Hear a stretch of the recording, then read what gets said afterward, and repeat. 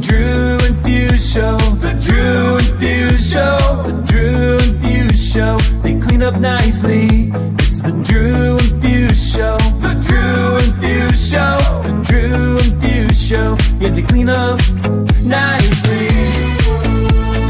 Yeah.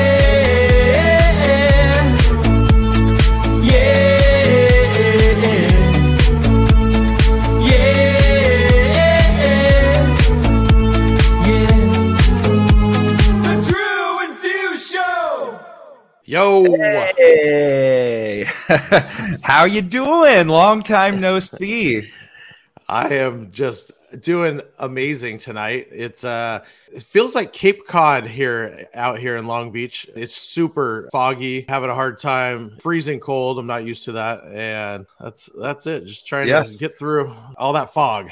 It's 10:20 p.m. here for those that are listening, and it's snowing. So it's snowing outside. So it's about 27 degrees out. What's cold to you? How cold is it out there right now? I had to put a sweatshirt on, a hoodie.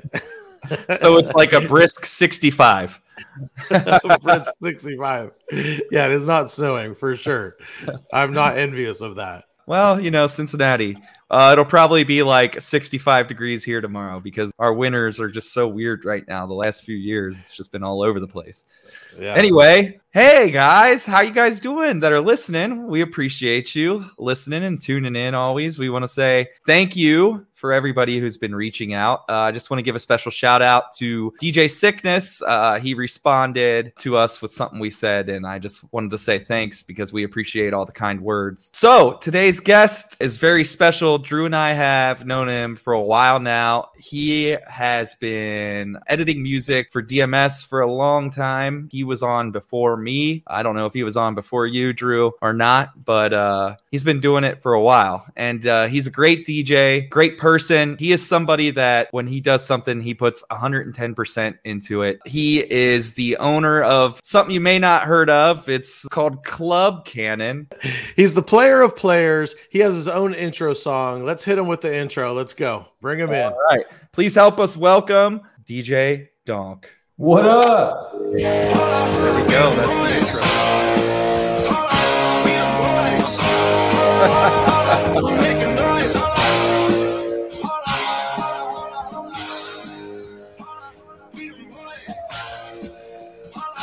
I love it.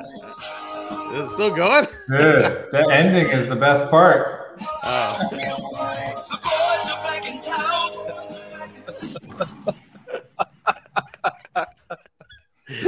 I'm sorry, I jumped the gun on that one. It never gets old.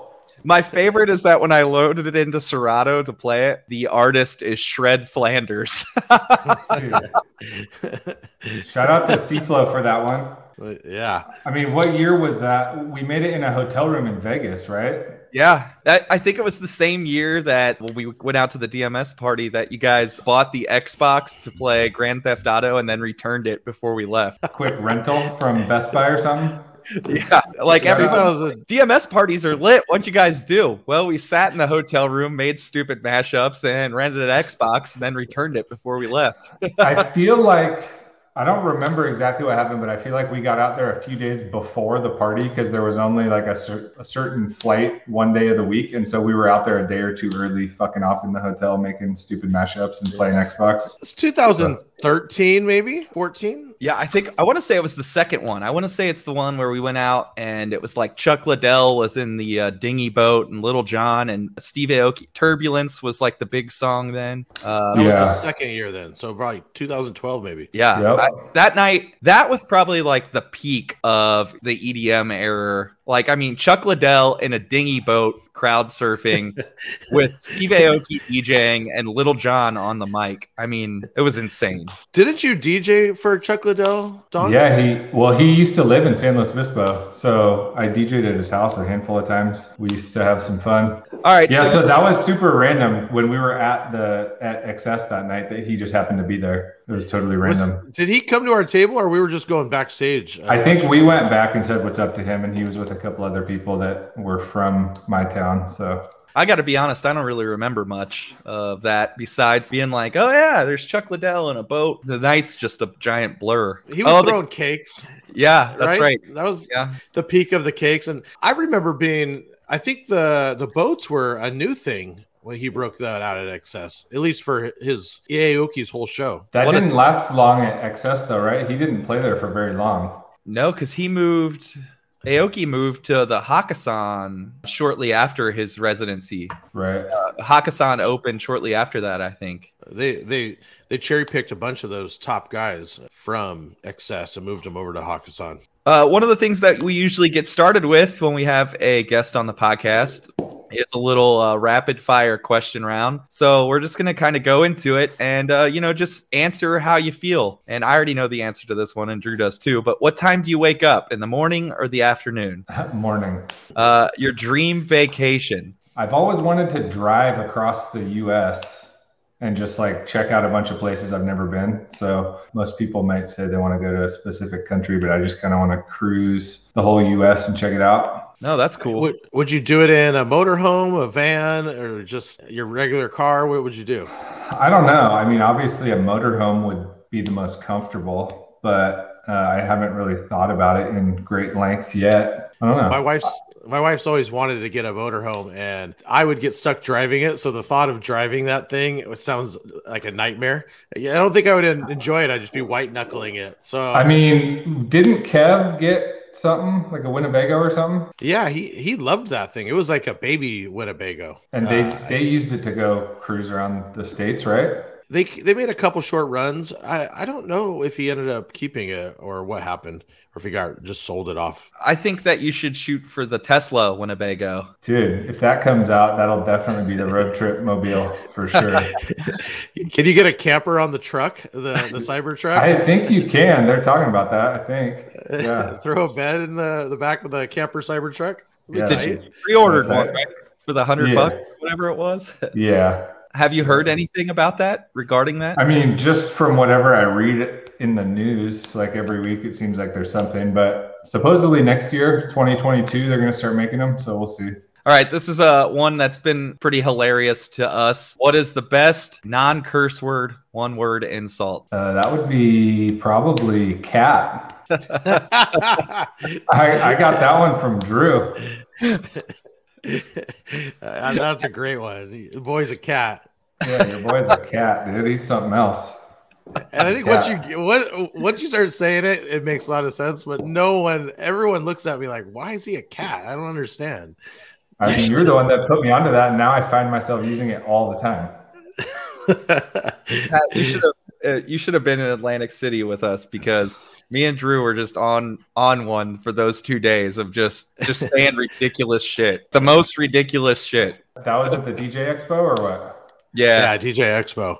Kind of what spawned this show, in fact, I want to say. Yeah. Is Expo, just walking around and BSing the whole time. So, all right. Favorite childhood show?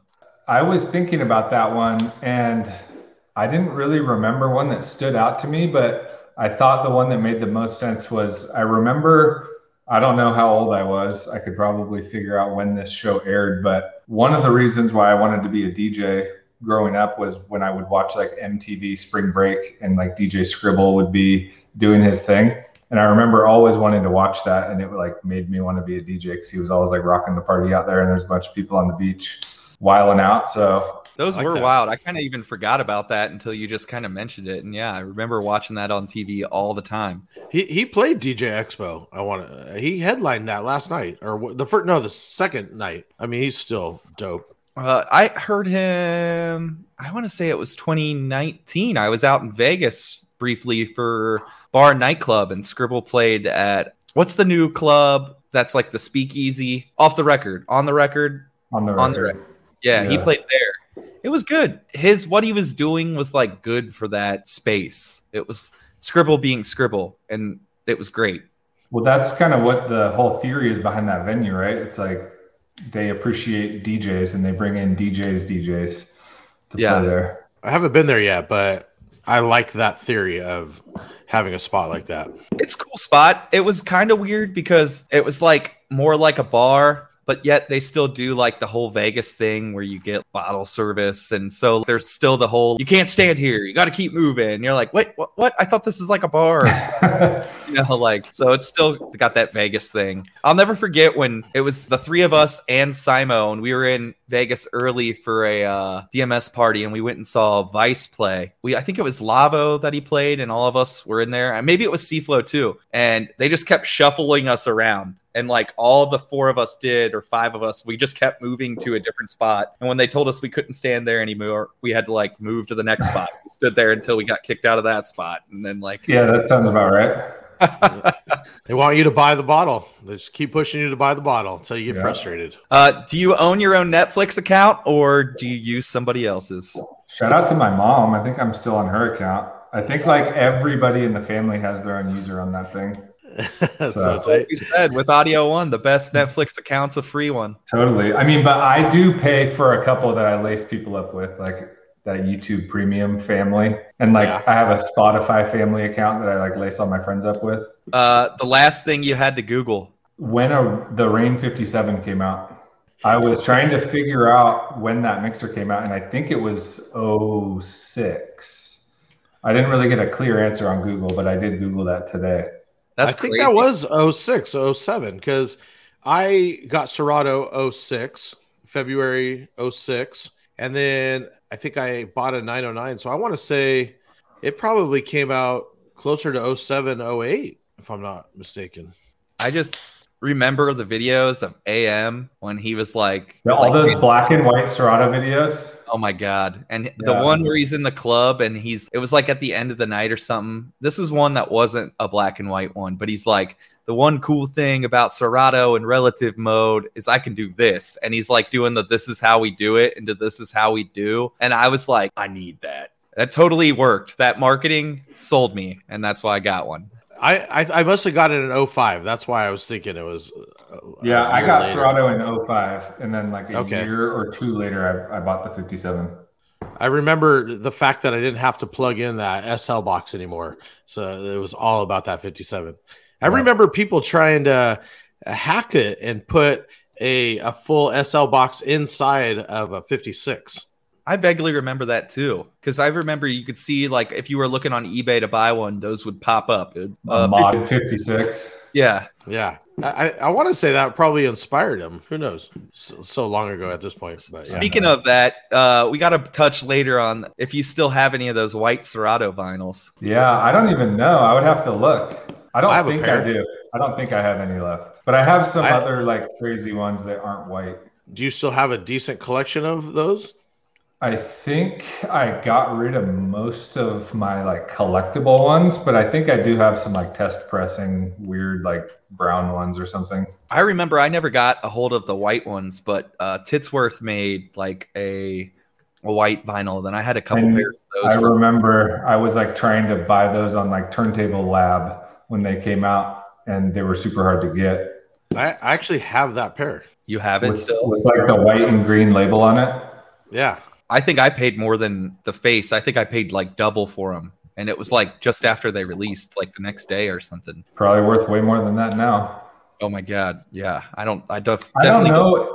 The bubble might have burst on that, but there was like a time where people were getting crazy money for those vinyl. AGI just had a thing where they had Mixmaster Mike's has a new record out, and they were doing a whole package of a bunch of those not old, but a bunch of those collector's item. Oh, really?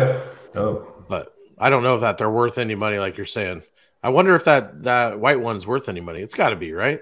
I would think so. Even though, like, I feel like the amount of people playing on turntables is going down and down every year with all these new controllers and all-in-one solutions that are popping up. I mean, I'm not in the club as much as I used to be, but it seemed like that's the way it was going the past couple of years. Or phase, you don't even need the control signal anymore. Yeah, but you don't need white records either, but it's a flex when you're playing with those, you know? I mean, with the phase though, now it's like the demand for the record is even down because I could buy worn out. Yeah, buy one pair of records and use it forever in theory, as long as I don't lose them or the magnet doesn't come unglued. Are you using phase like on a regular basis? I use phase every Saturday night. at the club. Yeah. And it's actually great because the sound system is like all right on the stage and the subs are like underneath the stage kind of. So before, we would have to like put foam and stuff under the turntables. And now it's like, now we don't do that. So what was the last thing you've listened to on Spotify? That Wrapped 2021. I had to go double check what I listened to most. Surprisingly, what do you think my number one artist was for 2021? Post Malone. I mean, I was surprised it wasn't. Normally Posty takes the number one spot every year, but it was Machine Gun Kelly. Wow, interesting. I really liked his album from last year. I liked it too, actually. I didn't like what it kind of became. I liked the music. And here's what I mean when I say I don't like what it became. It became, Drew, you can probably attest to this a little bit.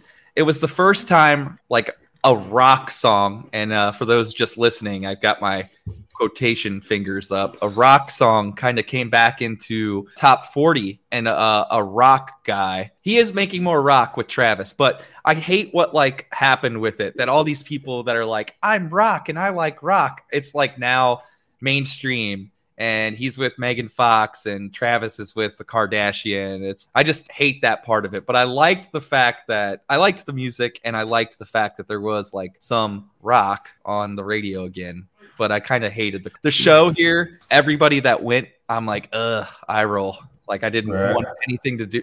I even had tickets and I sold them all because one, I made money. And then two, I just didn't want anything to do with it. I'll take any rock. I don't care. And Travis is involved, so I'm in. The song with Black Bear was great. I loved that track. Bloody Valentine was cool. What's his name? Mod Sun's like a writer on some of the tracks, I think, too, on the album. I don't listen to Mod Sun, but I have heard a lot of people talk about him being dope. It's just interesting, like, how that little crew is becoming cool. Not that they're not cool, but I want to say Travis and this album probably brought it to light, right? It's kind of in our era, the underground just came to light once, one or two records becomes big. It's going, let's pick everybody else from the underground since this is popular and make it cool. So I don't know. Maybe it's just something we didn't know about. I think the two videos for both of the songs were cool too. The My Ex's Best Friend video is pretty sweet, and I feel like it's rare anymore when you get a sweet music video. Like it's like he's like the car is like upside down. He's like sitting on the car playing guitar, and it's like driving down the road, but it's upside down. So it's pretty neat. That's dope. I want to say I haven't watched the video. I would think you would have played it doing videos. I know. I think I was never playing it. Are you still doing video stuff, Drew? Yeah, mostly. I mean, if I do a club or a bar, I'll play video. Or every now and then, if I have my Toad booth, I'll throw videos on for weddings and stuff. I wasn't playing MGK at my weddings. I probably should have been, but I wasn't. I mean, do you play that stuff in the club, Fuse? I play the bar I play at on Fridays. I play the MGK. I play it maybe like the first hour in the night. I'll play it. I mostly played My Ex's Best Friend. Every once in a while, I would play Bloody Valentine because it was like 80. That one's like 80 BPM. So if I was mixing like Panic I Write Sins Not Tragedy and like What's My Age Again and those couple rock songs from like 75 to like the 90, I would kind of skip through them all real quick. I can see it working. I'd try it the next bar I do. Yeah, that my Ex's Best Friend got more of a reaction than Bloody Valentine. Those are good. I like those are good songs. I like Black Bear, and that song is cool. So yeah, I mean, I think my Wrapped is kind of skewed because we always have like my Spotify account is tied to the Sonos throughout the shop, and it's just like playing in the background while everybody's working. It's like a rotating shuffle. It's not necessarily stuff that I put on, Yeah, my Spotify was super skewed. My top 21 was mostly a bunch of wedding stuff that I put on when I'm running around and doing stuff. My artists were pretty accurate, but any singles were very skewed towards weddings. I don't think I have a favorite song that I play over and over any time of year. No. I mean, there might be one cut off like a CD that you'll listen to a couple times extra, but I'm not putting anything on a repeat and listening to it every day, 5 times. Let's see here. What's one of your favorite things to do when not DJing? But since you're not DJing much at the moment, we'll say when you're not working. I mean, that's got to be golf, right? I got the bug during COVID. So Golf is life. I remember this conversation between the two of you guys talking about golf. Yeah, because that's the only thing that you could do for. Right. We got Drew out to the Top Golf or the Top Tracer when he came to visit a few months ago. That was over a year ago now already. Wasn't that like it was November a full 20? year ago? Yeah. If they had that closer, I would go once a week, a couple times a month. I mean, it's fun a as hell. Social activity. You can go drink some beers, eat some food, hit some balls. Do you go all the time, or is it mostly just for the course? I mean, back last year when you came to visit and we went out there, I was going there once a week probably. We had like guy night where we'd go out there on Thursdays and get dinner and hit some balls, but I don't go there very often anymore. Granted, my schedule was a lot more open in 2020 than it is now. So I found myself out there a lot more. I love going to Top Golf. It's fun, especially when you get people that are like non-golfers and you can convince them to go. And I feel like it's a good balance of golf and, just fun. Yeah, for sure. Do you guys cook a lot at home? A couple times a week, probably. Sanella works a lot like I do, so we're guilty of ordering probably more than we should, but we do cook. We make tacos. I was just going to say, do you have a go-to dish? Yeah, we'll taco, like tacos or barbecue usually. And then if we're like ordering, we'll get sushi or whatever. Who's your favorite remixer or producer? You can name a couple if you need to. That was tricky. I always was a fan of DeVille just because I felt like him and I had very similar taste. Like when I would hear his work, it was usually aligned with how I would have done it myself. And even like super early on when I was doing stuff for Crack for DJs or any of those random websites, it seemed like some of the stuff that I made, he also had made, even like we weren't biting each other. We just had like the same mindset when songs would come out. So I've always been a fan of DeVille. He does good stuff. Agreed. Yeah, I agree. So here's a question that we decided to add, and especially with you, we thought this one would be great. What's a popular song that DJs might be playing that makes you cringe and that you would hate to play? It could be multiple songs, but just songs that you're absolutely over playing in the bar or club. I mean, I don't really know because I haven't played in a club for almost 2 years, and I've been lucky because I don't have to really listen to pop like I used to. When I was DJing all the time, I would have to stay up on all the new music, but I'm sure there's some super cringy songs that you guys have to play at the club these days. Well, even back then, right? So I do way too many weddings. I mean, it's like the Call Me Maybe, the Gangnam Style, all that shit. But at the same time, like those worked and you would get a reaction. So you kind of wanted to play them, even though it wasn't your first pick, right? I mean, it's like any huge single, you're going to play it because it's going to get a reaction. I think that's one of the things that for me about DJing is I no longer hear music. I just hear if it gives me a 2-minute break into what's the next song I get to play, right? So exactly what you're saying. If it works, fuck it. I don't give a fuck. Here's your song. Yeah. But what is a song that's super popular right now that you don't want to play when you're at the club? I think for me, I was going for super cringy. Play That Funky Music, White Boy is like nails on a chalkboard. But like I'm just not going to play that. Right.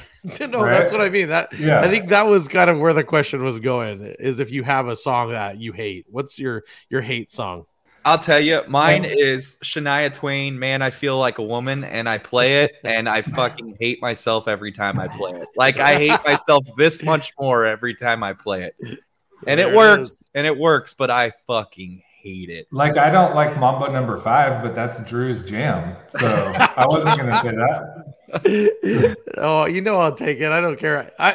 Good story is I remember I was up, and I think it was your birthday party, or it was one of the parties I played up in Slow. And at one point we had been drinking, and I dropped Mambo No. 5, and you and Soul come running up to the dance floor, going, "What the fuck?" And what are you doing? Just working. I'm sure it was crushing.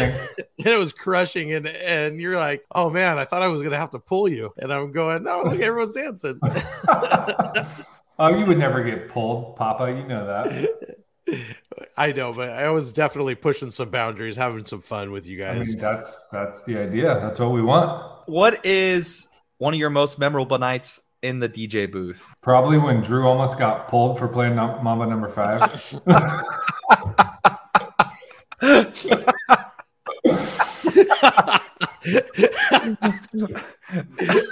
Best answer ever. Which spot was it at? It was at Mother's. Okay. I was thinking about that, and it would have to be like all those times that you would come up and play. Did you play at Mother's, Fuse? I didn't play at Mother's. We played at the library together, which was just a little tiny spot. Yeah, right next door. Open.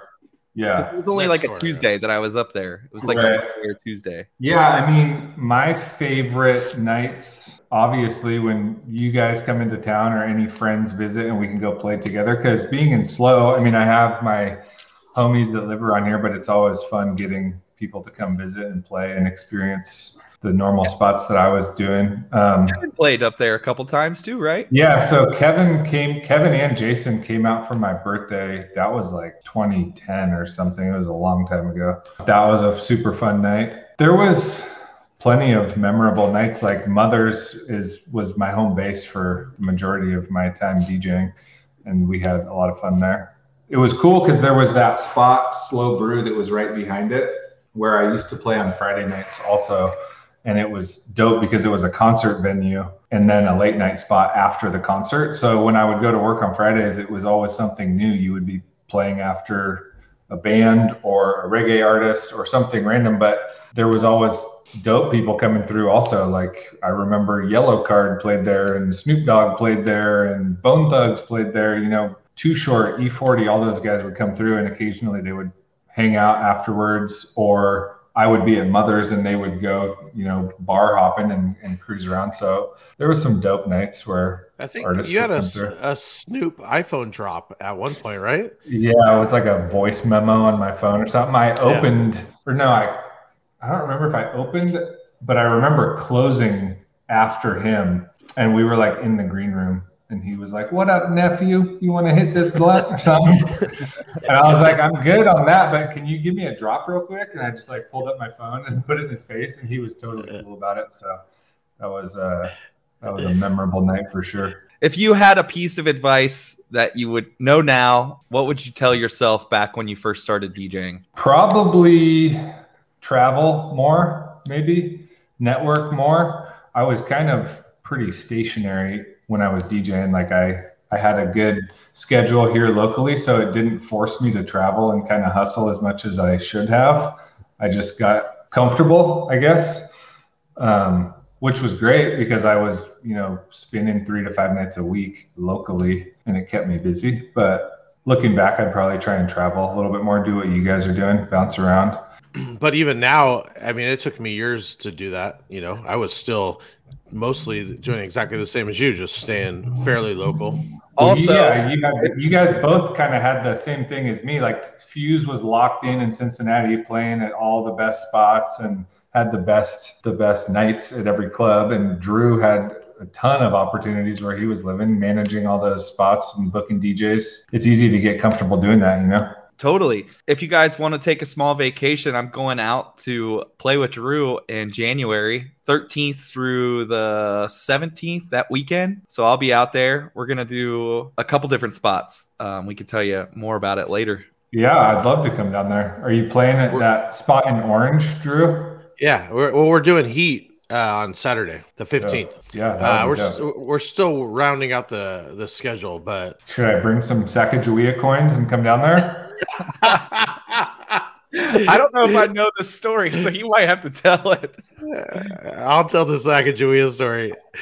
For my 40th birthday, I've always had this dream, and it's the dumbest dream on planet Earth. I wanted to basically go out to a really expensive dinner and only spend dollar coins, Sacagawea coins, and like tip everybody. And you know, I have this is the last roll that I still had. I just found them, and it's all dollar coins. So we went out to. I like how they're just within arm's reach at all times. I know. Well, at one point, I had so many of them everywhere. I had a My bag wife- of them at the house left over from your party. My wife basically, we went and got, I think she bought like $600 in dollar Sacagawea coins. And so we went to a nice restaurant. I got a limo bus and we paid for everything in Sacagawea coins. And it was pretty fucking fun. That was my 40th birthday. The bartenders were getting so pissed off they didn't even want to take our order because they would give you the credit card tray with a bill on it or whatever, and I would just like throw 18 fucking coins on it, and they were getting so pissed off. I had a knapsack. It was just filled in dollar coins, and so I'd have someone pull it off and grab a handful, and that was how they would pay. So that might be one of the best things that I've ever heard for a birthday. That's so amazing, so good. I mean, like I could see why they'd be pissed, but God, it's so funny. Like you would, if it was me, I would have to laugh because I'd be like, you know what, this is amazing. And well, they're pretty much out of circulation, right? So everyone thinks they're fake. That's the problem. But they don't really have a drawer for them or anything. I don't know. It's like a gold coin. It just was making it made me laugh. The parking garage up in Mount Adams where I used to play at the Pavilion all the time, it would cost $2 to park in the garage up there. And if you put like a $10 or a $5 bill in, they would hit you back in Sacagawea coins. So I had a stash in my car of them too. And the best part bring them with you when you come and we'll go out drinking. The best part was the coin slot on their machine was broken, so you couldn't even pay for it in them. It was like they were trying to you could only get change. You couldn't give it back to them. That's right. Yeah. I remember calling Donk and going, "Hey, dude, it's my birthday. If you're bored, you want to roll through. We're wearing suits and we're going out spending Sacagawea coins." He's like, "I'm there. I'm on my way." That's so good. It was funny. That kind of rounds out our rapid fire questions that weren't so rapid fire, but a lot of funny stories. And that story is just amazing right there. But we're going to get into our top 5 Serato played. And we know you haven't been DJing, but we know you got a play count still. So we still want to talk to you a little bit about that. Yeah, right, dude. I don't have a play count. You asked for that, and I went and looked at my Serato, and it's like version 2.02. It doesn't have play count.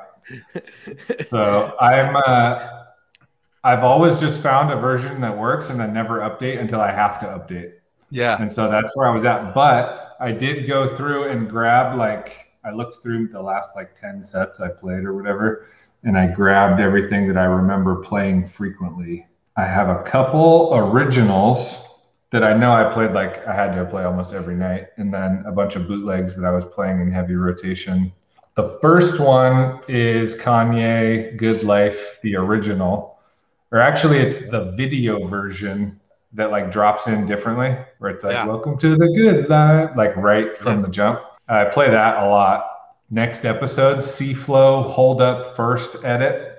I play that a lot.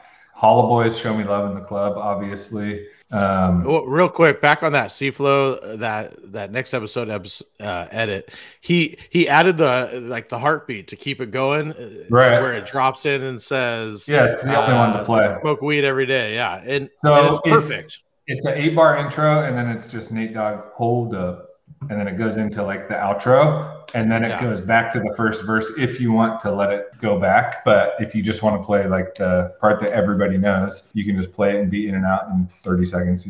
I love that edit. I played it the other day. I need to make a clean version of it for my weddings because that would be better to play. What was number 3? Hollow Boys, Show Me Love in the Club. So that was what, Vice and Echo? Yeah. 50 Cent. That's a good one. I still play that every once in a while. Yeah, I mean, I'm guilty of playing it probably more than I should, but I felt like it's just one of those fillers in the 90 BPM range that just gets you on to the next one. You made a great edit of that intro into the 50 Cent, and I play that almost every night. Yeah, that's what I play is the donk that edit Donk made. I think all I did was put an intro on it because the original is just like a scratch break in Get Your Damn Hands Up. Right, but I feel like you chopped out the. Oh, I took out the Ice Cube. Yeah, I think I did take out the Ice Cube. Because it just that's what me and C-Flow and I call de-hyping. where you take like half of the hype out, so it's like a little more tolerable, you know. De-dropping. We were de-dropping a bunch of stuff, taking out drops. And then as far as bootlegs, I'm just gonna rattle through these, and if you want me to touch on any of them, let me know. 2 Chainz versus Bassjacker's Birthday Chant. That's a Beat Breaker edit. Fat Joe All the Way Up, Miles Medina bootleg. Baha Men versus ASAP Ferg, Work the Dogs Out, C-Flow edit. Wow. Have you ever heard that? That's so good. That's amazing. I can't believe you guys didn't have that. It's from 2014. I don't. One of my favorite C-Flow edits is where he did the French Montana Pop That, and it was just the Work remix, but it was just Rick Ross going, work, work, work, work for like the rest of the song. That reminds me of the Brett B. Mall edit. Yes, I was just gonna say that. So good. That's so good. I love those little crowd trolls. The most recent crowd troll that I've been doing, and I don't do it anymore because the song's kind of like whatever anymore, and I try not to play it, is the Megan Thee Stallion, the body. So when she's like body yaddy yaddy yaddy, I just loop the yaddy yaddy yaddy, and I just keep looping it until people like are like, what is going on? So that was Baha Men. OT Genesis Coco Rock, which is like a Mac J edit. DaBaby versus Ramones Blitzkrieg Bop, which was like one of the last edits I put up on DMS, I think. Sweet Dreams, Mac J. Sugar We're Going Down, Jason John I bootleg. I Love Sax. That was an edit I did, which was Icona Pop versus Laid Back Luke. I got your last resort Fuse Mania Frankenstein edit up in here. Ooh. I was playing that a lot. I mean, I feel like in 2019 and early 2020, I was playing like a bunch of that pop rock stuff, like Sugar We're Going Down, Ocean Ave, Last Resort, all that stuff. That's what was cracking the most when I was playing gigs back then. Now it sounds like it's like 2010s EDM is like banging right now. That pop rock set still crushes for me at weddings, but you know what was the biggest this past weekend for me was the progressive house, like Calling. That's what I'm talking about, like Calling and Reload and all that stuff. Don't Worry Child, all that just progressive-y house, Titanium, any of the big sing-alongs with that melodic, that drop was 30, 40 plus minutes of my wedding this past weekend. All hook and drop. Right. Are you playing that stuff, Fuse? Yeah. Kind of the same way when I play it. Like I'll play like Clarity, Titanium. What's another one? Well, right in that pocket is the new Shouse that we were just talking about. Oh yeah, that one with the auto nose, so good. Jason B made like a Frankenstein, but that I even have it edited that I shortened of his Frankenstein a little bit that I've been playing. So yeah, you had a good auto nose edit, didn't you, Donk? I felt like I used to play that. Sometimes I kind of forget about this. Another one I had on the list was the G-Eazy versus Kung's Me, Myself, and This Girl. I was playing that one a lot too. That one was great. I played that one a lot too. I still play that one. I mean, it's a good for that 115 to 120 pocket. There's never enough songs to put in that pocket right there. I was just going to say that. It's still so hard to find songs to skip through that that 100 to 120. Like, I mean, there are songs and I get it. We could play Usher. Yeah, we could play. You can play Promiscuous Girl or whatever. The Way I Are. Holla Back Girl. I can play all those songs, and I know they all work. I just rather not. The problem is there's only 10 of them, so you're playing the same 10 in that spot every night. Yeah. Or you just play a transition up. You know what song that Drew I wanted to talk about, and I meant to text you about, is the Tiesto. I like us better when we're wasted. That like song, Matthew Coma and Tiesto. Yes. I got a request for that the other night. I'm like, I played it and it like kind of worked, but the edit I had just sucked. So I need to I think it could work if it's just basically like a hook and drop only. I have a Drew Pierce bootleg. I don't know what I did to it. Shit. Exclusive. VIP. Added in Is it January. de-hyped already, or do you need to touch it up a bit? It's added in January 2015. So is that song that old? I thought it was not that old, but I guess time just flies these days. Well, that era I was doing American Junkie, the house room, And so I was just looking for anything sing along in house. You had to keep their attention. It was 3 hours, and it was bangers. And because the bar was right outside the door, so I would always, if you weren't Didn't we play that room together one night? I like played in the house room, and you played in the other room or something. Yeah. You did the whole night, right? Yeah. Was it a Thursday or a weekend? I don't remember. Probably a weekend, but I don't know. I just remember it was like before house was, I wasn't prepared to play 4 hours of it, but you were like, here's what I played last time. And then I just went through and built a crate and just ran through it, Yeah, you crushed that night. I remember. That was a fun spot. Did you and Seaflow grow up together, or Seaflow lived out there for a brief moment or time, or? So it was either 2006 or 2007. I think I had just graduated high school, and I was selling my SL1 box because I had just bought a 57, and that's why I Googled it earlier, because I saw your preliminary list of questions, and I was trying to figure that out. And I had bought a 57, and I put my SL1 on Craigslist, which was also like a new thing at the time. And he hit me up and was like, hey, can I come buy that right now? I'm in SLO. And that's how I met him. And we just kind of stayed in touch. He had just moved to SLO like that week to go to Cal Poly. So maybe I was still in high school because he's a couple years older than me, but I don't know. It was around that time, and we just stayed in touch. And he was working with a company in town and was doing a bunch of mobile and club stuff. And he reached out to me and was like, oh, you want to do this gig? Like, we're short on DJs. And he circled me in, and I was like 19 at the time, I guess, when I started DJing with him. And then we were just hanging out during the week because we didn't have day jobs at the time.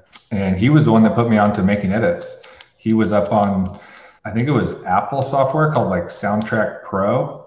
And we were making super janky edits, but he had been making them since high school. I think I don't know if you've ever come across a Chext edit, CHEXT. It stood for Coleman Howard Extended. And it was intro, outro edits that he made in high school. So I remember when I met him, he laced me with a USB drive with 50 of them on there. And when I played him, I was like, oh my God, my gig was so easy. I had all these intros.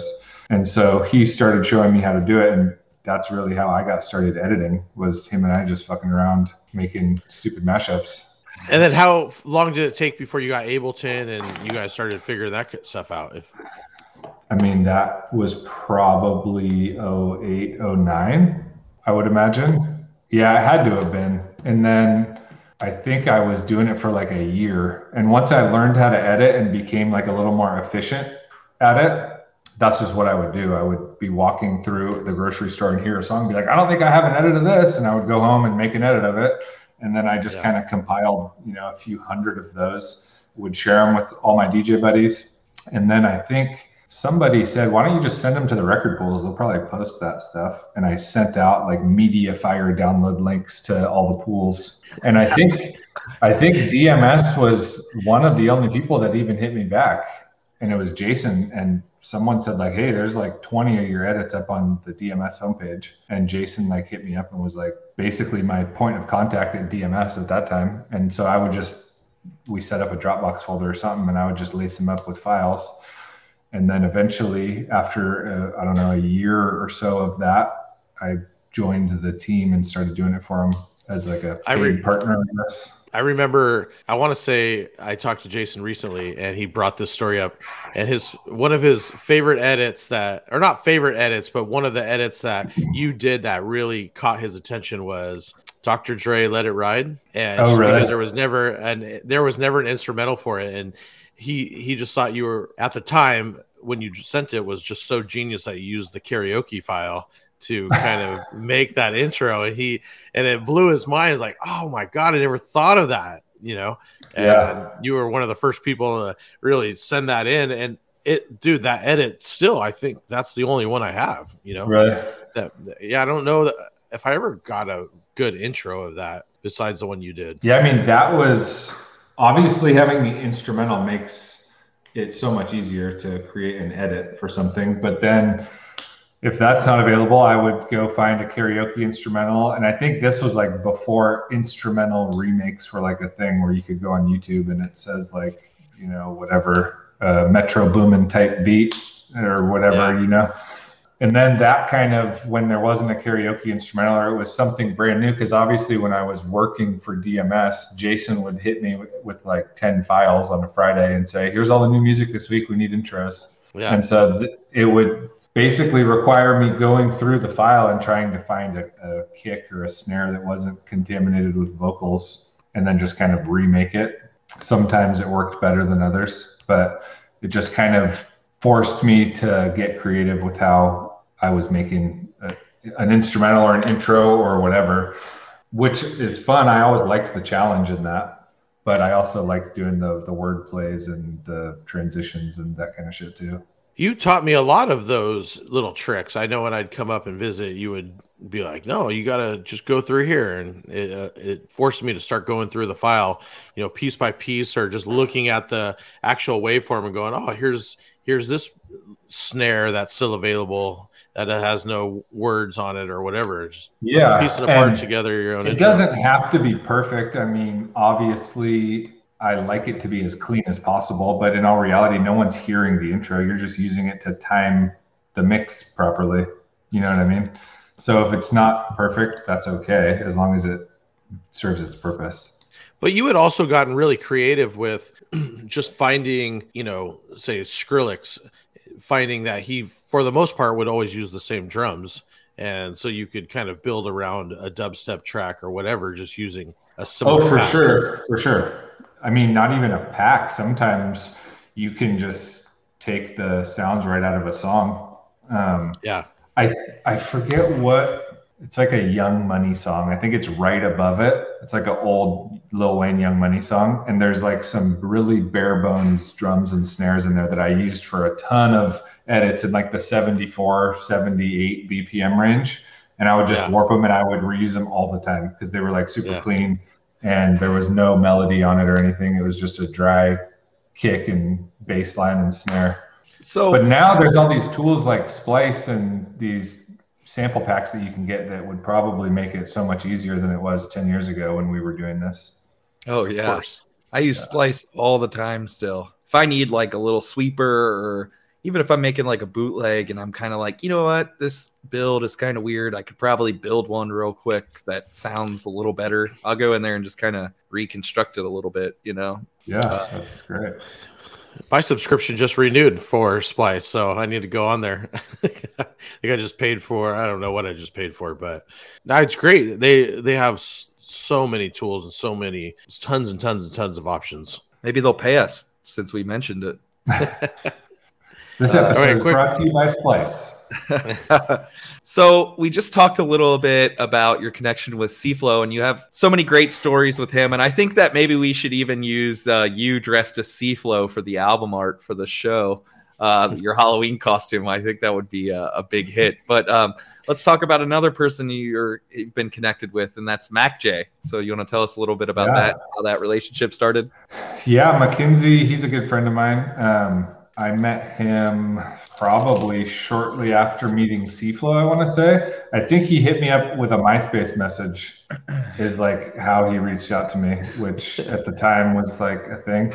Yeah, and he was like interested in learning about DJing, and I think I sold him a couple of old turntables and a mixer because it must have just been after I had got my 57, and I had like probably some shitty 3-channel Newmark mixer sitting in my room and some like Stanton turntables. He bought that and he started learning how to DJ and kind of went the same route I did early on as far as like doing the fraternity sorority exchanges. We live in a college town, so there's no shortage of college events to do. And then he kind of took a left turn and started getting deep into the production, and obviously it worked out really well for him. So yeah, he's made a great career out of music and DJing. So it's cool to see. He just texted me when we got on the call and asked, what is the best record to play at a strip club?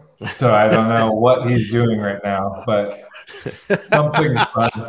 I mean, wouldn't it be the obvious Bands That Make Her Dance? Yeah, Bands That Make Her Dance, or like Pour Some Sugar on Me, all the cliche strip club songs. Pony. Yeah. Yep. All right, I'll hit him with a list. We'll see what he's working on.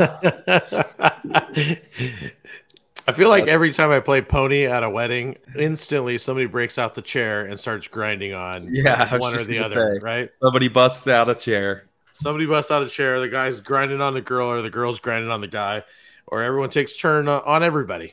Are you still doing the NFL theme song football toss? I just pitched it to somebody recently, but I don't sell it as much that I used to. But it works from time to time. It's funny that you say that because nowadays I feel that I've completely stopped doing bouquet and garter. If we do it at all, it's just the bouquet. Due to COVID? Garter's just weird, bro. You're giving away the girl's panties to your boy. I don't know. Everything about it's weird to me. Yeah, I agree. So weird. Hey, let's take it off and throw her panties. Like, it's her lingerie. I know it's not her panties, but throw it over mom and dad are there, and they're like, yeah, he's underneath the thing. So everyone just is like, it's cringy that we stopped doing it. Yeah, but the girls love to fight over that dumb bouquet. So bouquets it is. So one of the things we really haven't talked about yet, and I'm sure a lot of people want to hear about, is kind of Club Cannon. That's your thing. And if you want to kind of start, and maybe Drew, you know a lot of the story too, and I know a lot of the story, but if you guys kind of want to share how, your guys' relationship started and Club Cannon and all that. Yeah. Well, I'll let you go, Pat, but for the most part, I just know that we've been friends through DMS, and I would just go up there and play and really hang out. It wasn't even about playing. Half the time I was just going to hang out for a weekend. Next thing I know, you're starting to create this new amazing product that I don't know either one of us really realized what it was going to become. Yeah, I mean, it was totally it started out as something for myself to use at my shows, and then you wanted one, Jason wanted one, Soul wanted one, all my friends wanted one, and then their friends wanted one. So it turned into this. I mean, it was accidental, if we're being honest. I didn't go into it with the intentions of starting a company or doing it full time. I certainly didn't think I would be doing it how we're doing it now. But it was all pretty organic, and it seems to have become sort of a popular choice for DJs, nightclubs. And it evolved further than the DJ scene. Now we serve a lot of sports franchises and theme parks and stuff outside the music industry, but it's all, related to entertainment. Can you mention some of the touring artists that use Club Cannon products? Off the top of my head, I would have to look, but we've been lucky enough to serve some big tours like Lil Baby, Trippie Redd. There was like a Game of Thrones concert tour experience that they did that we provided all the CO2 for that. Yeah, I mean, there's quite a few of them. I don't really remember off the top of my head, and most of the time, a lot of our customers are production companies, so I don't always know where the stuff is going. But we just sent out a bunch of stuff for the Drake and Kanye show at the LA Coliseum this week, so that'll be cool. Wow. Yeah, I didn't even know. That's how little I'm paying attention to the news. I didn't even realize they were doing a show or they were friendly anymore. Yeah, so apparently they're friends again, and they're doing like a combo show at the Coliseum. I think it's tomorrow, because we sent the stuff out last week, and I heard they're building some crazy stage in the middle of the Coliseum that required everything on site a week ahead of time. I'll never forget when Chester from Linkin Park passed away. I learned from Donk because you were doing their Linkin Park's their tour. Yeah, that was a sad one. That was super bummer, because I remember we got the order for a bunch of stuff last minute, and I stayed here late one night to get everything boxed up because they had to have it the following morning or something.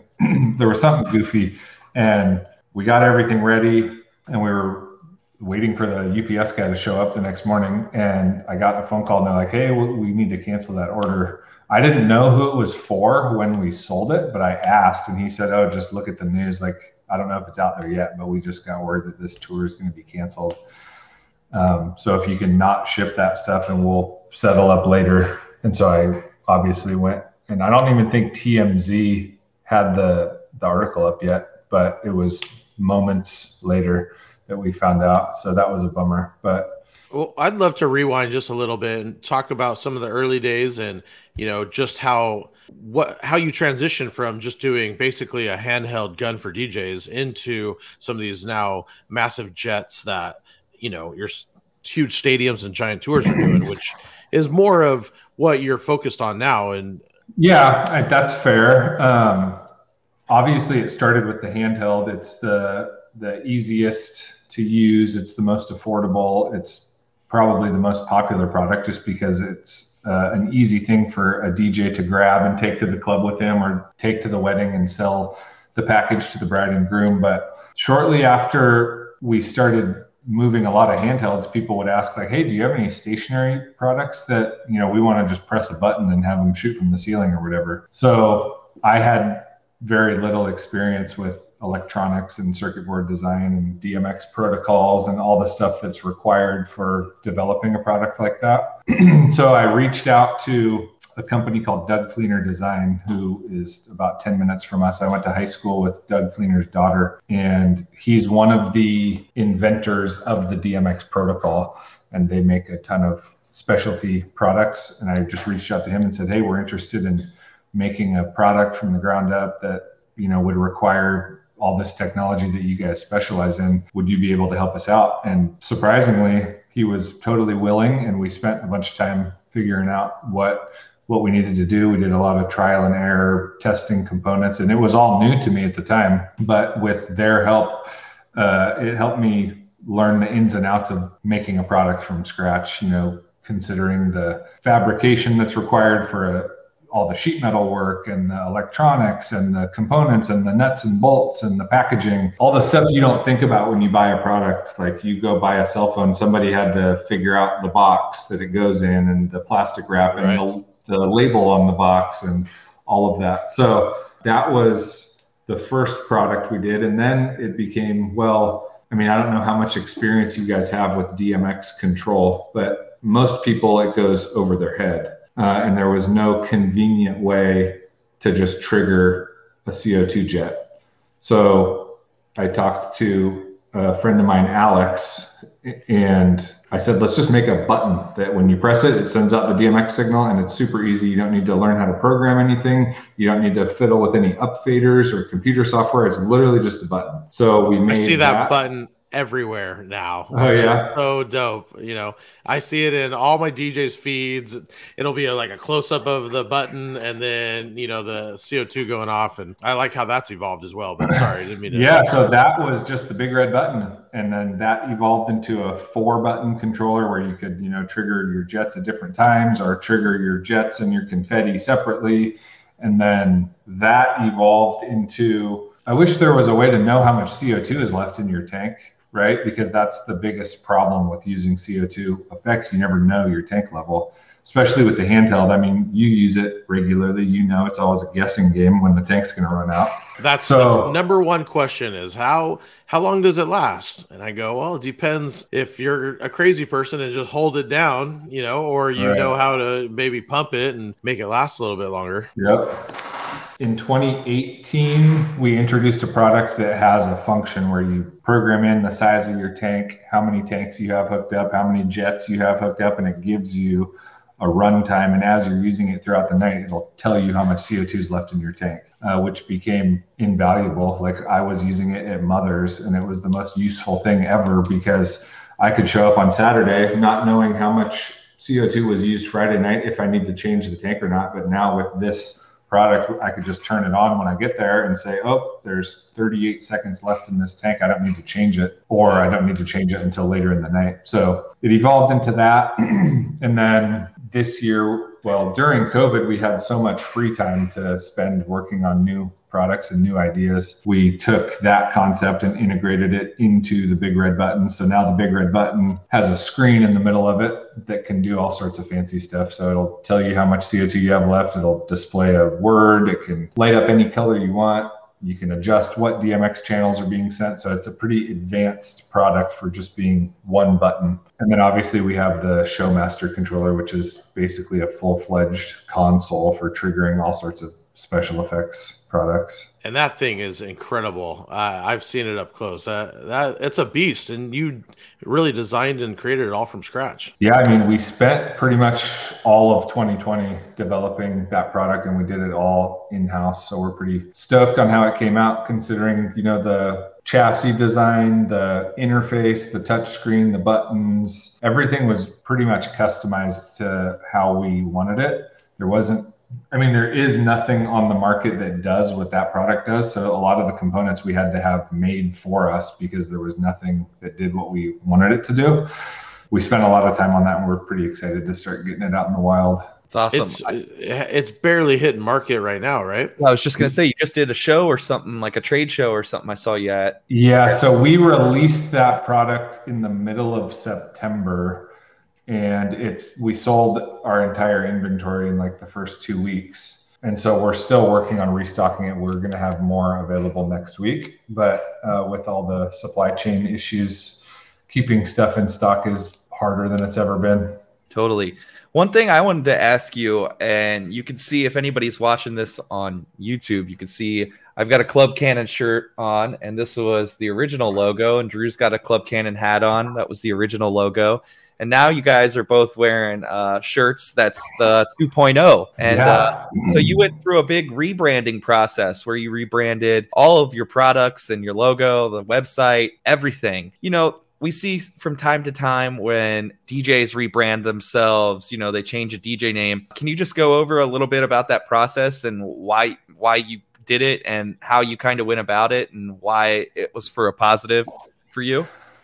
It's definitely a big undertaking to do a rebranding. We even threw around the idea of changing the company name at the same time, which that's a big pill to swallow, right? Because you have the recognition of Club Cannon and we have this customer base. Changing the name would be probably pretty bold. It's tricky because the name Club Cannon came about from our first product, you know, being used in a club, and it obviously evolved much past that single product. The name just kind of stuck. That doesn't really represent what we're doing these days, but it has that recognition because we've been doing it for the better part of 10 years now. But the rebranding came about just because we were seeing a lot of imitation, counterfeit, fake products that were kind of knocking off our logo. And the old logo, as you see, has the handheld product and the big plume when our product offerings are much more than that now. Or in 2018, when we did the rebranding, it was controllers, it was stationary products, it was handheld, it was more than just one product. That was kind of the reasoning behind it. And obviously it was a big undertaking, changing the logo, changing all the silk screen on the products, redoing the entire website. All your printed materials need to change. All your social media stuff needs to change. I definitely think it was worthwhile because now it's a little more bold than it was before. And a little more recognizable, I feel like. Well, 100%. I mean, you have the color. I talk with branding people all the time, you know, that color, which that bright green, you know, nothing's really, it's very recognizable right out the gate. The logo itself is recognizable. I think it fits in social media and just that kind of, you know, circle that we're going for avatar wise all the time, a lot better. But I like what you did with it. I think it ended up being a great thing. Have you seen a lot of positive from it? I mean, it's hard to credit the rebranding to anything in particular, but I mean, the company has only grown since we did the rebranding. So it definitely didn't hurt us, I wouldn't say. We got a lot of feedback after we launched it, people saying that they liked it. And I mean, the main thing that was more important to me, more than changing the logo or the colors, was we redid the whole website, like from the ground up. We had it designed by a professional company. We had it coded specifically for us. We weren't shopping for preset themes on whatever WordPressthemes.com. We wanted something that was geared specifically for us, for our customers, for our product offerings, and being able to best serve the customer. So that was the most important thing for me, is giving the customer a good shopping experience on our website. And I think we accomplished that with the new site that we launched. Something I'd like to ask is, in this process, is there something you could recommend to somebody to to look out for or to just be aware of as they're, if they decide to go through a rebrand or something they're looking for in a logo or color wise or anything that you would recommend to, just DJs on that helps stick out or helps you stand out? Something that in this process you've really you were going through all these different ideas, right? People sending you different logo templates and ideas. What would you say down the road was really what stuck out looking back on it?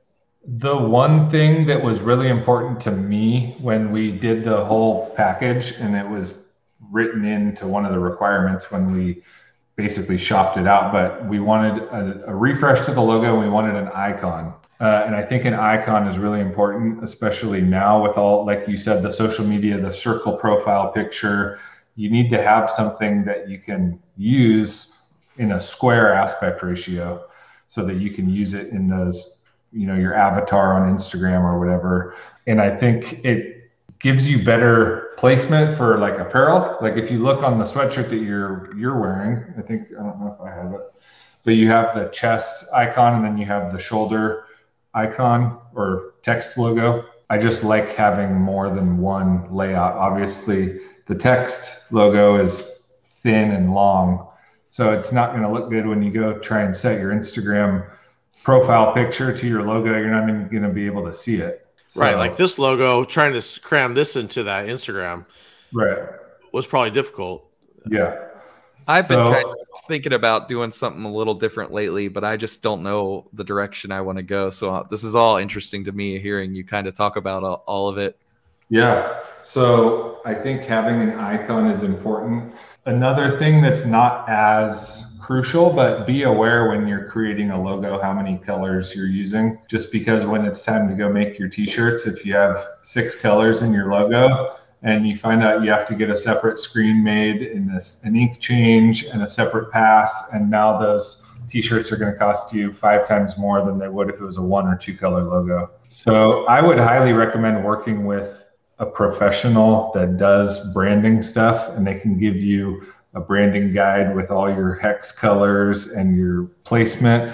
Like if you look at a real branding guide, it'll tell you which logo to use on a white background, which logo to use on a black background, what not to do with your logo. Don't skew the logo. If you're going to put our logo, make sure that the red color is this hex code, so everything stays consistent and professional, because fonts, right? All of that, it's all tied to you. So you want it to be the best it can be. You don't want to skimp on your branding, for sure. And with the website, what are maybe some, learning that you've had along the years? Is there any tips on the website? Not really. Like tips on managing a website, you mean? I don't know where I'm going with this, but I feel your website's super clean. It's a little bit different than what a DJ is going to go. I guess I'm just saying, yeah, clean wise and exactly. Less is more, I would say.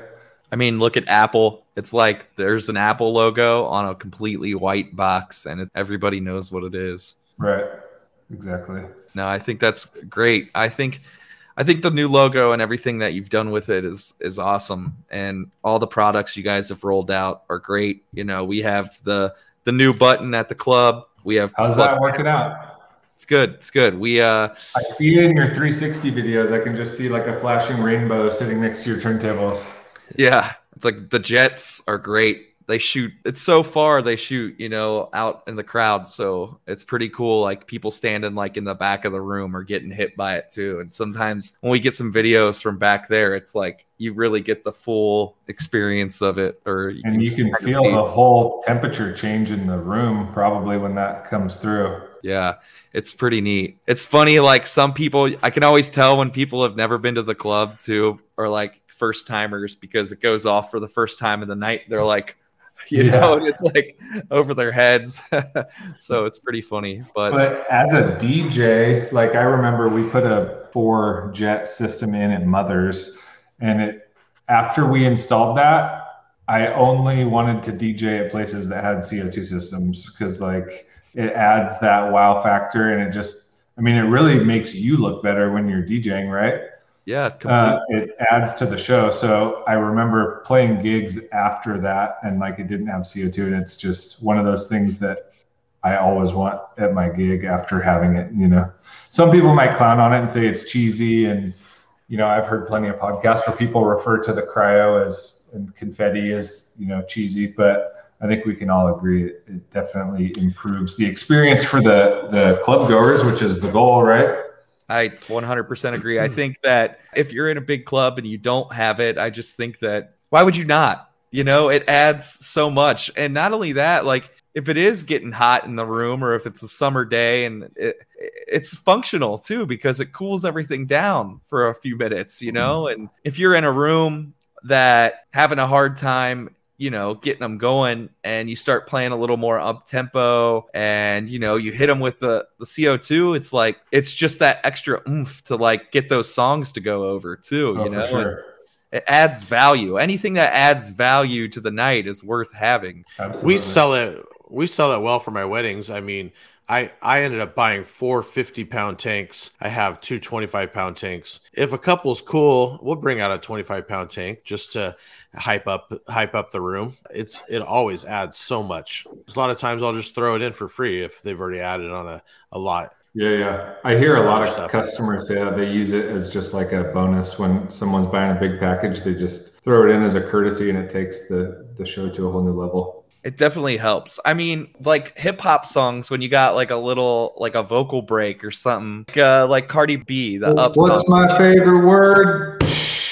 Yeah, anything like that. I've never used it like that, but that's cool. Yeah, so we'll do like little breaks like that especially if it's a night, I feel like at the club where like we just have some nights where like the up tempo stuff doesn't go over as well, so I'm playing a little more hip hop. We'll get a little more creative with how we're using it, and it's still good, like it's still adding value to the night. I wouldn't know what to do at the club if we didn't have it. The effects wouldn't be as good, it's like a complete thing. It's like a finishing, Well, now if you went and DJ'd there and they said, oh, we got rid of the CO2, you would feel like something's missing and you would probably be bummed, right?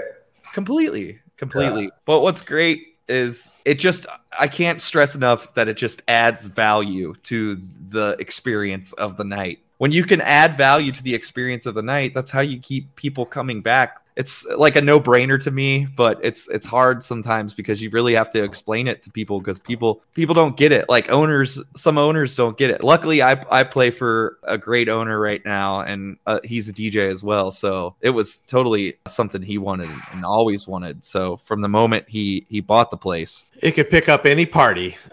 Question: I would say this is mostly a DJ podcast. What are some products that DJs should be looking out for when they go check out the website and stuff, maybe that you would want to push? The most common would be just the handheld MK2. That is the latest and greatest handheld product that we offer. It might look a little bit different than ones that your friends have, but we basically just built a housing and chassis around it and integrated a handle. So now the operator can use 2 hands when they're using it. And it's a lot quieter than any other competition. I feel some clubs that I play at have some of the knockoffs, and they always complain. The number one thing is it's so loud. Yeah, I mean that was one of the biggest pieces of feedback that we got from customers early on, is just it's so loud. How can we make it quieter? And originally we didn't have a muffler built into the barrel, and when we kept getting that feedback, we said we need to figure out a way to make this quieter and more tolerable. So a lot of products on the market don't have the muffler, so it's really loud. I mean, it'll make your ears ring. So we spent a lot of time developing a system to where not only is the noise generation reduced dramatically, but there's fresh airflow that we introduced with the CO2 to prevent any dry ice pieces from getting shot into the crowd. So it's a small detail, but it was a lot of work to get that right. I definitely applaud you for it, because I remember the transition between, because I've had, I want to say, at least one of almost every iteration of this gun. So I have seen the progression. And something else that you added over part of the time that I love is just the quick connect. Yeah, the quick release hose makes it a lot easier to set up and tear down. Those little things. So If they wanted to look into getting some of the jets, the stationary jets, the stationary jets, I would recommend the Microjet MK2. That is same jet that Fuse has in the club he's talking about, except we released an updated version a couple months ago, and it now has DMX control built right in, so you could get it and plug one of our standalone buttons right into them to trigger them, or any DMX controller. So they're pretty easy to set up and operate. And we got all the goodies to make it happen for you. And do these need to be mounted on trussing? Can you put them on a stage? How does that work out? You can do either. So when you take them out of the box, they have feet on them, so you could set them on your downstage. You could, if you want to mount them on your trussing, there's 2 through holes to mount clamps. We offer clamps as an option. So if you want to put them up on some trussing, you can do that. If you want to fasten them to a ceiling or any solid surface, you can do that. Pretty versatile. But they'd be all right set on a stage? Yeah. Yeah. Absolutely. One of the things I noticed the most is when he opened the club that I play at, they already had some knockoffs there when he took over ownership. And we used those for a while when we got the Club Cannon. The difference in quality is night and day difference. And like I was saying earlier, the distance it throws and it shoots is just amazing compared to the knockoff stuff. Well, that's good to hear. All built in the USA. Yes, sir. Yeah. So it's been pretty cool to, I'm a proud friend. I always, when I'm watching like an NFL game and I see like players running out on the field, I'm like, oh, you see that? My friend makes that. So it's always cool. And people are like, he makes it? Like what? And then I like have to explain and pull up the IG and show them. And like, it's pretty cool, but it's been neat to see the progression, the business, from where you started to what it is now and just what you've done with it and everything. I mean, it's awesome to see. It's like just watching your friend do something cool. I mean, I think it's awesome what you've done with it all. And the products that you're putting out are, top of the line products in this industry. And it's cool. Well, I appreciate it.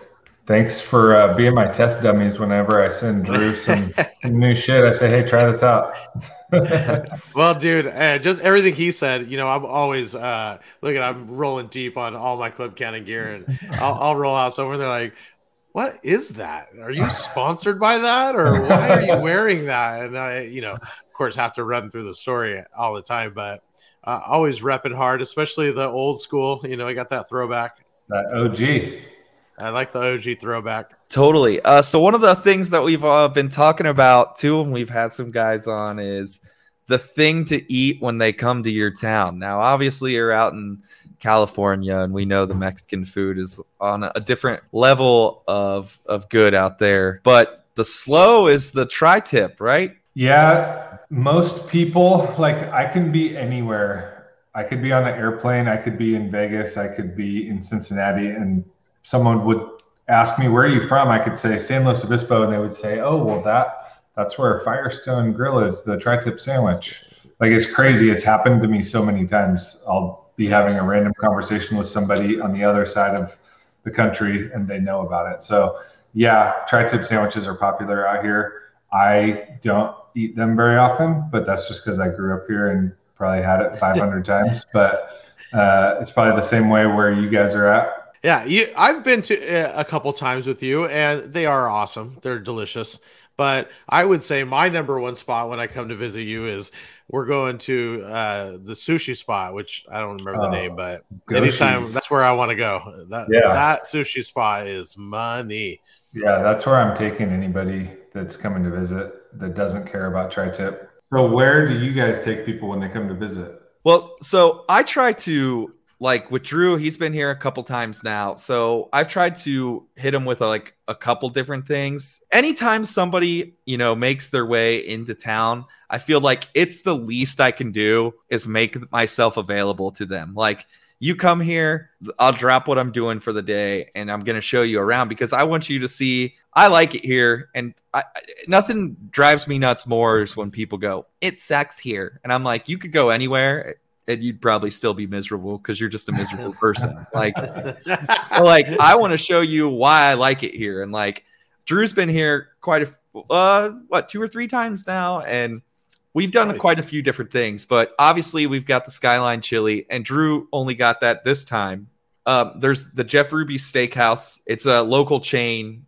He's got 4 in Cincinnati. They've expanded the last few years. He's got like one in Lexington now, one in Columbus, one in Nashville. That's the only place I haven't taken Drew. That's Cincinnati. We had some Grater's ice cream, which is like Oprah claims it's her favorite ice cream, and that's a Cincinnati thing. Took him to a couple local breweries. It's more just I try to take people to like the spots that I think are cool locally that I would want to hang out at, because that's what makes the place unique, you know, like the stuff that isn't the touristy stuff. Like, yeah, the insider scoop. And I appreciate that when I go to somewhere. That's why this time too, because I haven't really been out to California that I didn't have something going on already that I wasn't out there for. So I'm pumped to go visit with Drew, and the things we're going to be DJing and playing some different spots. And I'm just pumped to like do a day in the life of Drew Pierce. You know, if we got to eat Taco Bell, we got to eat Taco Bell one day. No, we gotta spend only Sacagawea coins now. What was that trip? We went out to Vegas and we woke up. We were sharing a hotel room, and I was like, "Oh, dude, we missed our flight." And you were like, "Bullshit!" Every Vegas trip. Bullshit! We missed our flight. We're fucking going right now. We were out of the hotel room, sprinting through the lobby, got into a cab, said, "Get us to the airport." Somehow we made it on flight. We got back, and I just remember we went to Taco Bell right when we got back. Why am I being associated with Taco Bell so much? It's only so funny. My Taco Bell was a little dig at Drew from the last episode with Audio One, because they were sitting there talking about how, you know, the Mexican and tacos were amazing in California, and Drew's sitting there sipping out of a Taco Bell cup. Oh my god. Oh, I'm getting ran under the bus here. It was I was in a rush, and I'm on the Oprah diet. We mentioned Oprah earlier. It's season 5 right now, where I'm on the fat kid diet, and then it goes back down to skinny. So I'm jumping up and down on which season I'm in, but I'm on the fat season right now. So Drew's gotten his taste of some Cincinnati, and one of these days you got to come out here. But I don't know, Drew. What's the spots you would say that you like to do? Is there anything for you? Hollywood and LA so random. It depends who it is, right? I try some people love the beach, some people love the city. You know, me and my family just recently have been trying to just do touristy shit here in California. So we actually went on a TMZ tour in Hollywood. We just one of those cheesy TMZ tours, and it was fun as hell. We just went, and the lady walked around. She's like, "Oh, this was the club Drake goes to," or "This is this," and it was random and fun, you know, something different. It's a big enough city where we could get lost at the beach. We get lost in the city. It really very depends on the person. I can't remember. Donk, is there an In-N-Out Burger by you? Yeah. All Cali. Yeah. Do you guys, so some people are like, In-N-Out's trash. Like, and I'm like, I think it's pretty good. And they're like, that's because you don't eat it all the time. And I'm like, maybe. I mean, people think Skyline's trash, but I eat it all the time. Drew got it.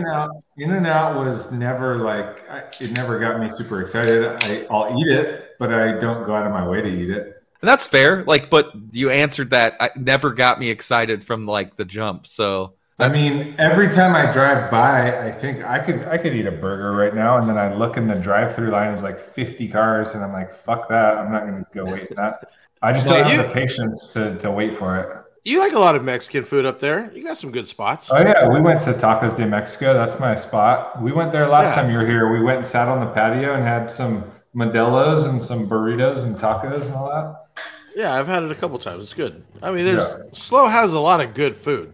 I think every college town has good food, honestly. You have to. I don't know what it is, but college towns always have good food.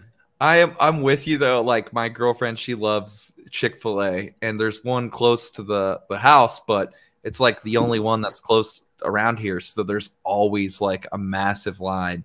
And I'm like, look, I know you really like this. I know you got your hopes up for it, but no food is worth waiting 35 minutes in a drive-through line for. I'm sorry. Like I really busted her chops the other day we were like driving. We were on a tight schedule, and I was like, "Oh, we can go get some Chick-fil-A." And we got there, and I was like, "Sorry, it ain't happening." And I hated to do it. We got it. We made up for it. She got it the other night. Don't worry. Nice. As long as it's not Sunday. I've still never even had it. It's pretty good. There's not a round at all up there? I think there's one like 30 minutes away, but I'm not driving 30 minutes for fast food. Maybe one day if I'm passing through on a. It's not that tight, but I don't know. We have one right next door, so I feel like I eat there way too much. I think one of the things that I'll say about Chick-fil-A, it's pretty consistent. It's always, I don't know about yours out there, but the ones here, like the food comes looking like the picture. That's one thing I will say. That's legit. We got a couple things here left on this list that I want to make sure we don't skip over. One, we had, how's the golf game coming? That is always evolving. I feel like I have like a really good couple weeks and then a really shitty like month. So I was on a tear for a minute. I felt like I was getting better. And then the last like month, I just feel like I'm getting worse. You know how it is, Fuse. Yeah. You'll go out there and shoot like a couple good rounds and you think you're like a good golfer. And then you go out the next time and shoot 100. For me, one of the things that changed kind of my focus when I play golf is my buddy Murph, which you both know. He's a pretty good golfer. He was like, "Look, you suck at golf. It just is what it is." And I'm just like, "Yeah, I know." But he was like, here's what you need to do. He was like, "You need to stop focusing on the game as a whole and focus on taking good shots, like individually." And then go, I had a lot of good shots today. Like I didn't play well as far as the score goes. And once I kind of started doing that, just focus on hitting good shots, is when I've actually started to play better. Thinking about the game differently is for sure. Do both of you hit the driving range a lot to perfect that? Or I was playing in a league. It's like league bowling. They have league golf. Yeah. So you have matching shirts.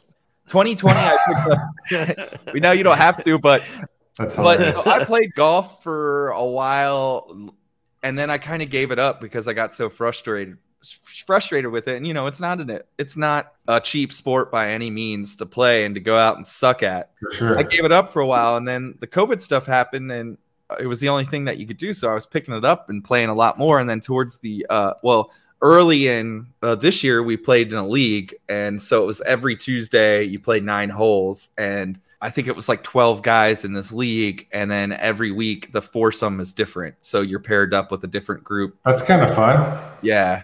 Yeah, if you get a good league, it's a lot of fun. Like if you get a fun group that everybody kind of drinks and hangs out, it's the drinking. They don't have to be drinking to be fun, but you know what I mean? Like if everybody's kind of on the same page with it. Some of them you can get into one and like guys are too serious and it's just not fun.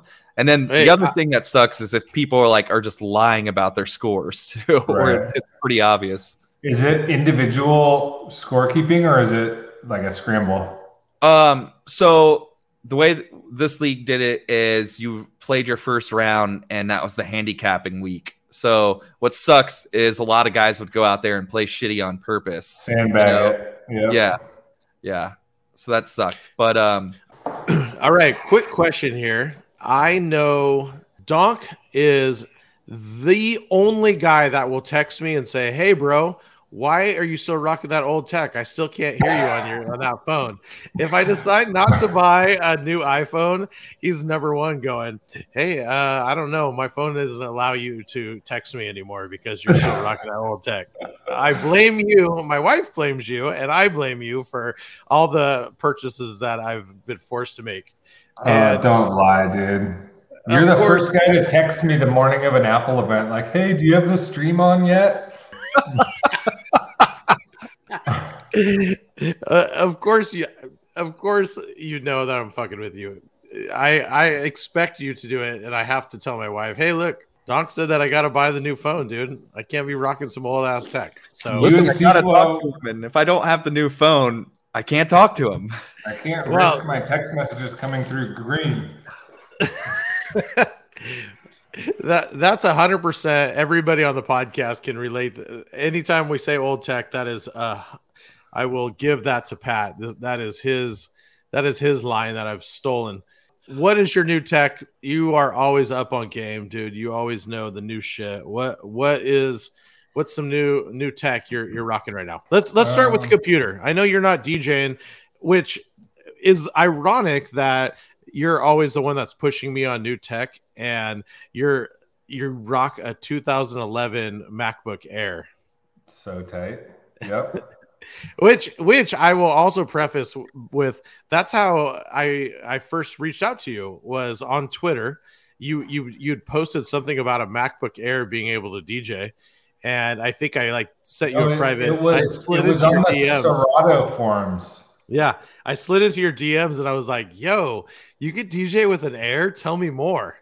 And that was way before we were friends, but I remember that was one of the first times I reached out to you. Yeah, it wasn't even my MacBook. My brother bought a MacBook Air, and I was like, "Let me see if I can put Serato on that thing."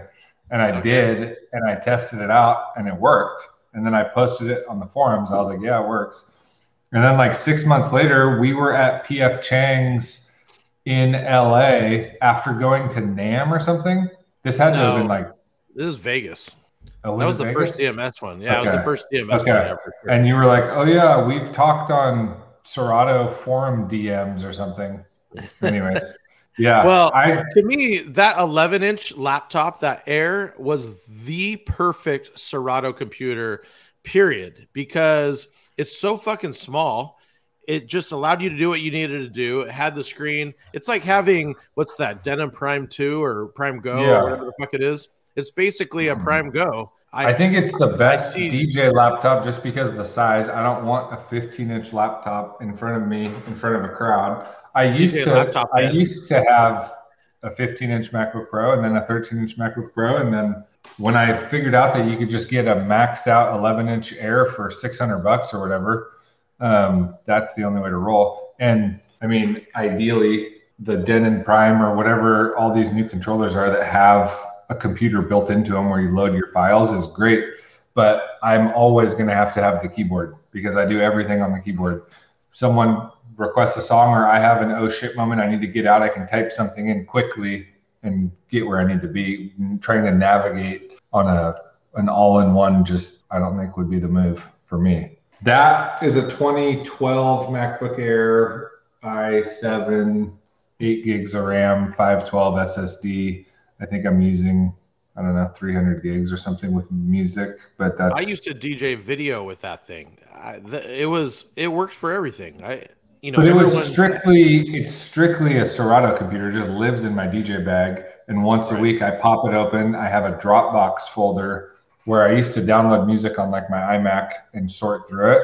And I would just throw it in a Dropbox. Once a week I would pop open my DJ laptop, let it sync, and then I would just roll out to my gig. I'm just teasing you because I know you are always busting my balls on having the new latest Mac or whatever. So that's funny to me that you're still rocking. Of all of the things, you know what's funny is your DJ laptop is what is out of basically, old. For sure. It's going to be 10 years old in a month.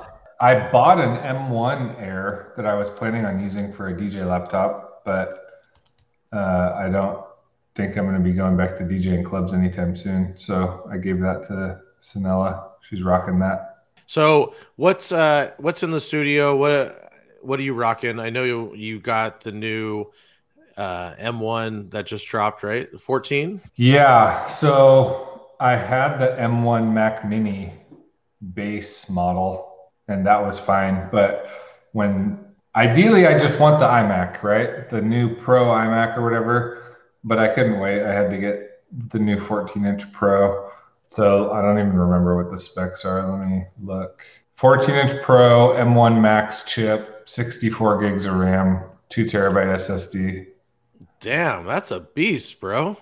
Yeah. Are you noticing any difference with the Max? Because, I know we geek out on this kind of shit and we watch a lot of the same YouTubers. And most of the stuff that I've seen, they're saying unless you're really doing graphics processing, hardcore graphics editing or anything like that, the Pro. I think Fuse got probably the best bang for your buck. Like getting just a baseline M1 with a big hard drive and 16 gigs of RAM is the move. That's what I got. Yep. But like with this one, I just maxed it out because the one thing I did notice when I was running the M1 Mac Mini is my RAM was always being used up, and it was like using the swap memory or whatever. Just because I have, 10 apps open at all times at work. I got spreadsheets open, email open, 50 Safari tabs or whatever, a bunch of PDFs. So having in Photoshop and Illustrator on top of all that, and then Final Cut if we're doing a video edit to something. So RAM is important to me. And I did notice since I upgraded that I don't see any slowdowns really with memory, and having additional hard drive space free is big for me because that M1 Mac Mini was maxed out and it would just always be prompting me to like delete files and shit. It was a pain in the ass. So now what was the hard drive space on that? 512. Yeah. So I don't think I'll ever get less than. I just like having the extra space and not having to delete shit anymore. Well, it's funny because in all reality, the included storage, the baseline should be fine. We just hoard stuff. Yeah. You're paying money to store files that you access once every 3 years or something. So in all reality, we should just dump it on a Dropbox with selective sync or put it on an external. But I'm lazy and I just like to have everything at my disposal at all times. So I'd just rather pay for the hard drive and be able to have it when I need it. Well, I had that selective sync with the 1 terabyte and it was fine. It's perfect. That's all I needed. But I'd be at a gig and I'd think, hey, this would be cool to have this background video playing right now. And of course, it'd be on selective sync because it's a big ass video file that I want to drop, and exactly. I can't sync it up, and it just pissed me off. So it's just right now. I love the 2 terabytes. I don't ever think about anything, Yeah, and it'll hopefully just get cheaper with time.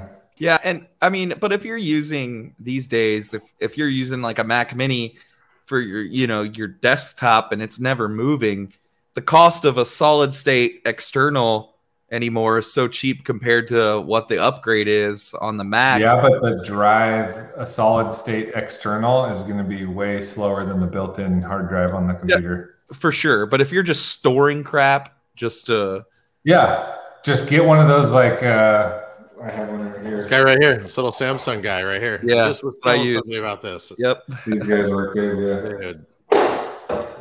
This is 2 terabytes. I throw everything on this thing. I want to get a couple more of them. I love this little fucking drive. I'm curious. I think I get asked by DJs all the time if it's important that you have the most RAM on your laptop. I have 16 gigs on my M1. That's all you could get on this baseline M1. Do you think anybody needs to do more if it's like a Serato DJ? Maybe if you're doubling down like you are doing, do you think they need to upgrade to 32? Or what would you say would be something, a computer that somebody should really look into spec-wise? I mean, if you're using it for work, for professional stuff, if budget permits, I would say get whatever you can afford if you plan to keep the machine. But if you're just using it for Serato, I mean, you're probably fine with an M1 base model and buy however big of a hard drive you need for your library. But in all reality, if it's just a DJ machine, you should be able to go buy a baseline MacBook Air for $999 and it'd be fine. You don't need 300 gigs of music. Let's be real. Nick Bike just posted a thing on Twitter. It said, anything pre-2018? Yeah, 2018 I deleted.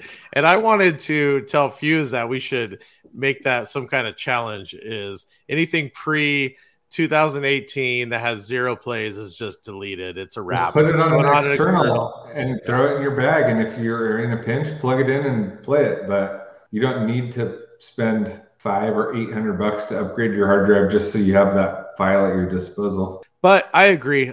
I'm just saying, I'm asking your opinion. Tell the audience what you think. $999 with an external for extra shit, or what's the baseline MacBook Air $999? I would probably rather have 2 baseline MacBook Airs, one that stays in my DJ bag and one that stays on my desk, than a baseline 14-inch Pro. It's the same price. It is the same price having 2 of them. Yeah. Actually, when you put it that way, it's see, this is why we got him on. This is my guy that I talk to about tech. I think I sent you the specs I was looking at. The 14 Pro was the M1 Pro. I don't 10 remember. core. Yeah, 10 core with 16 GPU. We were pretty close on the same. What about? I just said fuck it and got maxed everything out besides the hard drive. If you're gonna do it, because like I said, I'm using it for work and I'm abusing it kind of. So I just like having the headroom. It doesn't flinch, right? No, it doesn't flinch. But if I was trying to be budget conscious, I would say clean up your music library and just get a baseline machine. There it is. I'm telling you, that deal that when I bought this one on the refurbed section, that just baseline M1 with 16 gigs of RAM and a 1 terabyte hard drive that's the move. I agree for sure. What about anything else tech wise? Anything, even just stuff you're using around the house? Anything new you bought that you're really into? I got like the smart home kind of going, but that stuff always just pisses me off. It seems like something is always not working how it's supposed to. So I end up just wishing that I had blinds that weren't smart. I wish they just had a fucking drawstring. But yeah, other than that, the computer is like the only real purchase. I texted Drew on Black Friday about this little battery pack, and I bought 2 of them. Have you used it? No. I almost bought one of those the other day. I mean, when they released it, I was like, oh, that's stupid. It won't even charge your phone up to 100%. But I borrowed one when I went on a trip recently, and it actually came in super handy, like not having, because we all used to have the battery case. We have to take the phone and put it in the case and make sure the lightning connector lines up, and that was inconvenient. But so this is great because you can just slap it on and cruise around for an hour and then just take it off. So it's good to have in a pinch, I think. I bought that when you sent that to me, and I also bought 4 AirTags on Black Friday, but I haven't fucked with them yet. I know you have a couple, right? I was going to throw one in my DJ bag.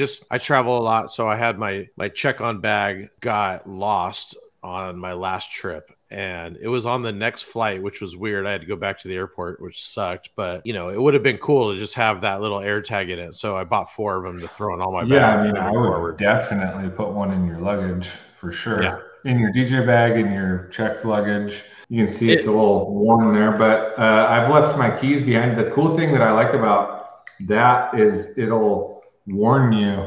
Like if I leave the house without my keys, it'll say like, hey, your keys were left behind. And before I get to work and realize I don't have my key, I just left my driveway, That's one of those things like with the Alexa apps they do now is they have I forget what it's called, but like if you have like a smart lock on your door, she's talking in the background because I said her name now.